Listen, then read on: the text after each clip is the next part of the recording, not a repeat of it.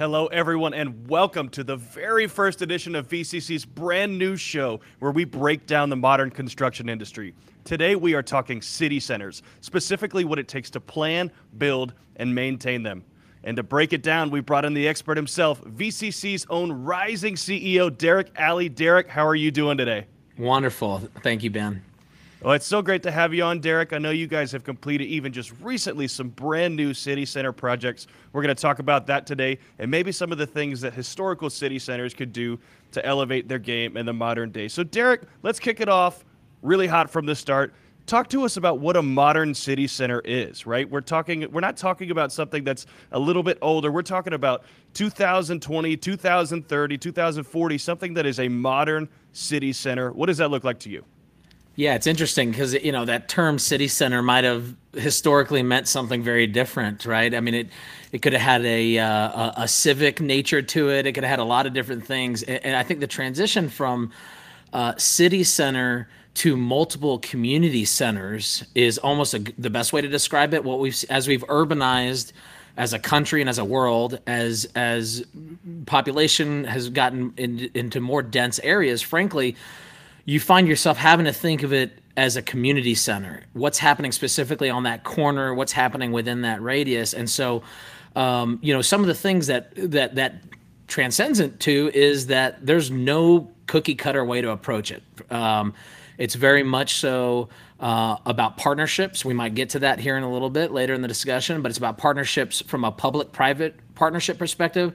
It's about partnerships with the community, understanding, really what the locals on the ground want to see. And I guess ultimately, we live in a world where there's a lot of drivers to grab people's attention. And so ultimately, it comes down to having multiple aspects of connectivity. Obviously, in the built world, we see that through a mix of uses. So, apartments, office, retail. But even dialing deeper into that, which we can get into, is you want somebody thinking, I have 8 reasons to go to this place, not just one reason. So developing projects and building projects that are fulfilling multiple aspects of somebody's daily life is critical to create that engagement and that connectivity. Well, Derek, you mentioned that there's not really one cookie cutter approach anymore. What are some of the things that you're seeing that are a little bit more non-traditional in the modern city center? Well, so the reason there's a lot of ways to unpack that question, frankly. The reason it's there's no cookie cutter and you can't rinse and repeat, which is what we all like to do and what we wish we could do.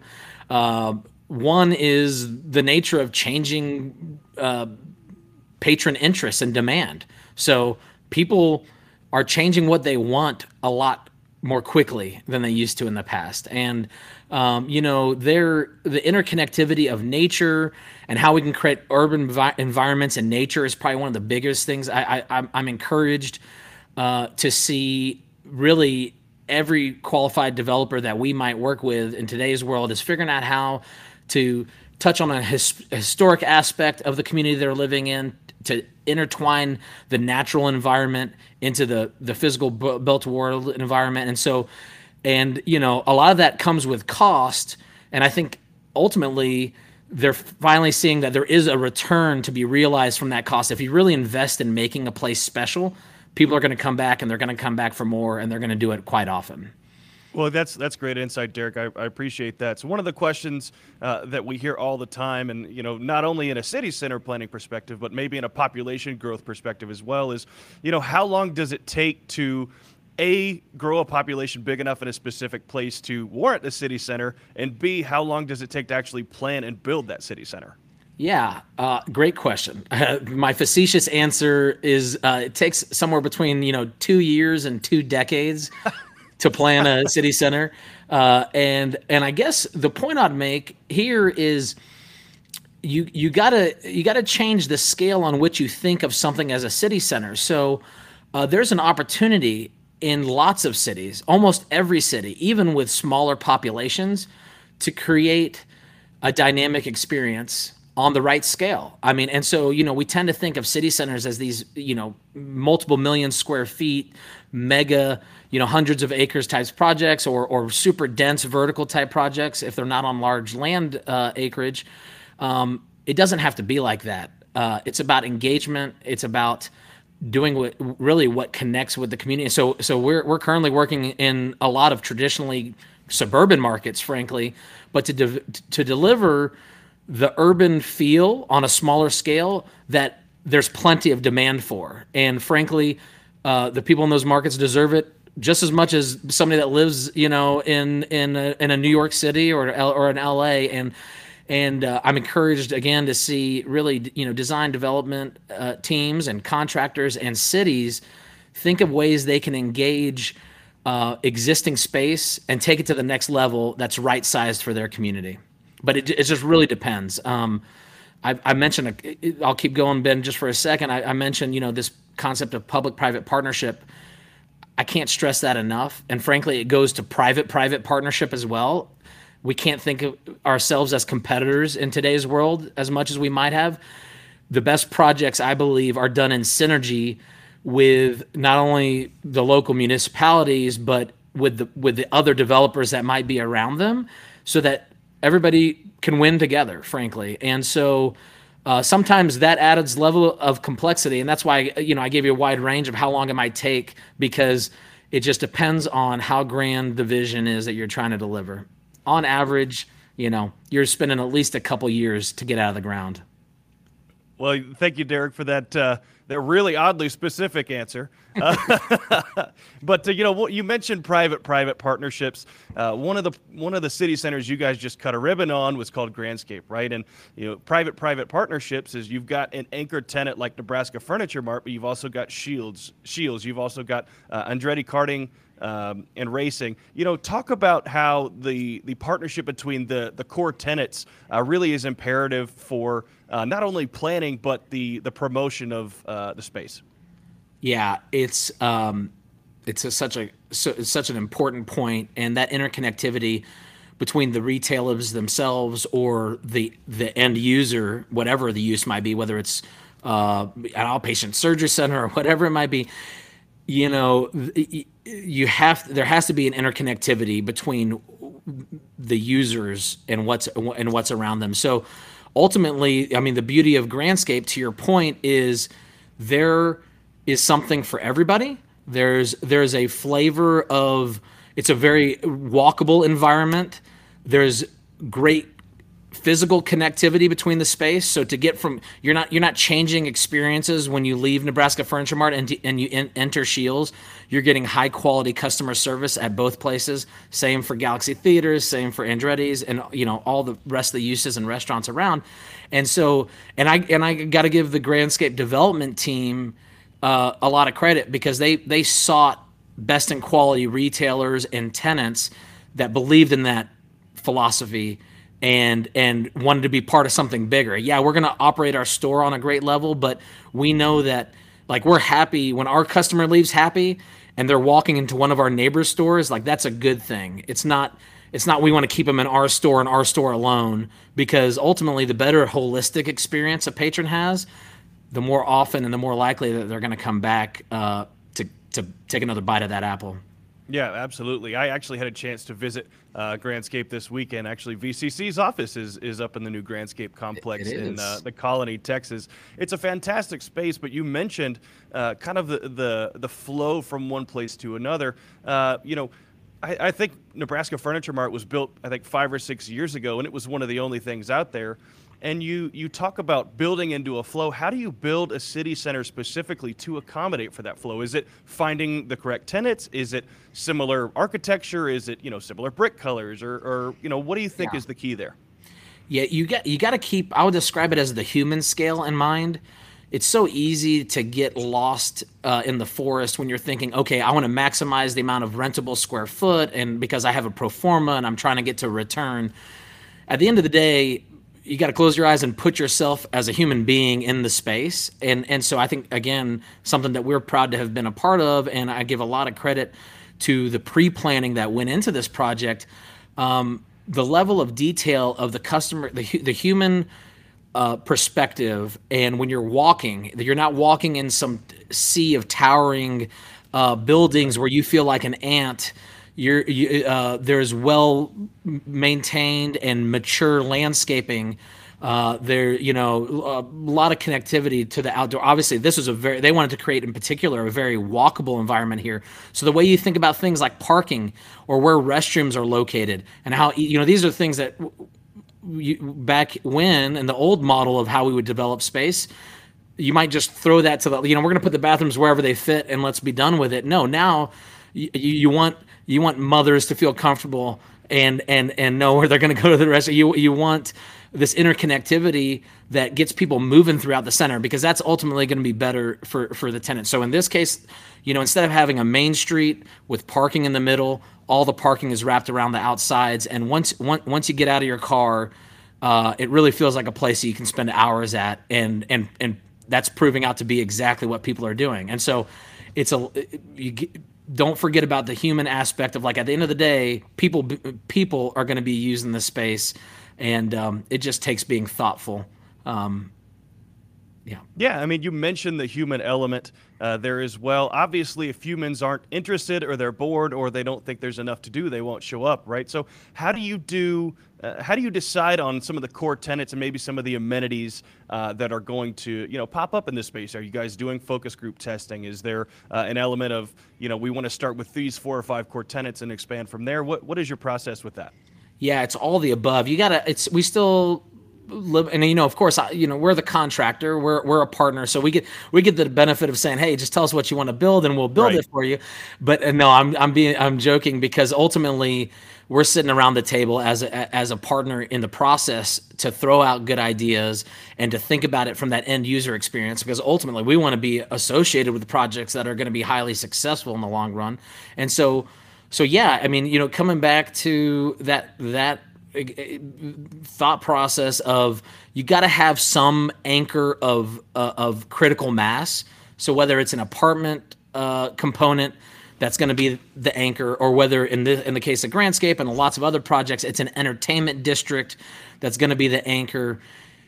You need something for the headline billboard to draw people in. Now, what's critical is not stopping there and thinking I can get away with one headliner, and then people are going to come, and the rest of it I can cut cut corners and do whatever. It's the nuance of experience that keeps people coming back for more. So eventually authenticity plays out in a really big way, and again, it ultimately comes down to that customer experience. I think we're in a world where, in particular to retail, because I think city centers in a lot of senses are defined by the retail experience around them, because that's what the vast majority of people have a chance to touch and feel. More expertise at the service provider level. So I think, there's a lot of talk about minimum wage and hiring and how can we hire labor. I think you're seeing the best retailers lean in and say, we're not worried about minimum wage necessarily, because we're worried about training at a higher level. We're worried about making sure that our salesperson on the floor is knowledgeable about the product and knows how to drive the customer to a great decision that's going to make them happy. And so those are the types of things that are slowly but surely becoming pervasive. And I think it's a great time to be a consumer, because the innovation that's happening in our world, but in particular to the built world environment, is tremendous. And so, I think city centers and cities in general are going to just continue to get better and better and more dynamic for the local communities. Well, when you think innovation and you think future-minded, there aren't many more places that come to mind than the Las Vegas Strip. That may not have been what you guys thought that I was going to say, but when you look back at the Las Vegas Strip, Derek, it's a place that was formed almost 100 years ago on the core tenet of gambling, right? And we talk about evolving with the times and planning for the future. Vegas is now, I would say, potentially the entertainment capital of the United States. How do you look at a city like Las Vegas and you say, hey, they've adapted really well. How are we going to take some of these tenets and bring it into some of the things that we're constructing, maybe large-scale city centers, but also maybe some of the smaller ones as well? Yeah. Well, so I guess I'll come back to the point I just made and build on it a little bit, which is you can't just have the marquee billboard use and ride your coattails on that. So Vegas, the marquee billboard use obviously is casinos and casino floors. That's the moneymaker. If they were only worried about like, okay, this is what makes money, let's replicate it as many times. I mean, the strip would be nothing but casino and slot machines. They know that that's not going to work though, right? People need a place to eat. You want to, a lot of the data that goes into thinking through this is how can I extend the patron stay incrementally longer than it was before. So in the terms of Vegas, it may be an extra room night.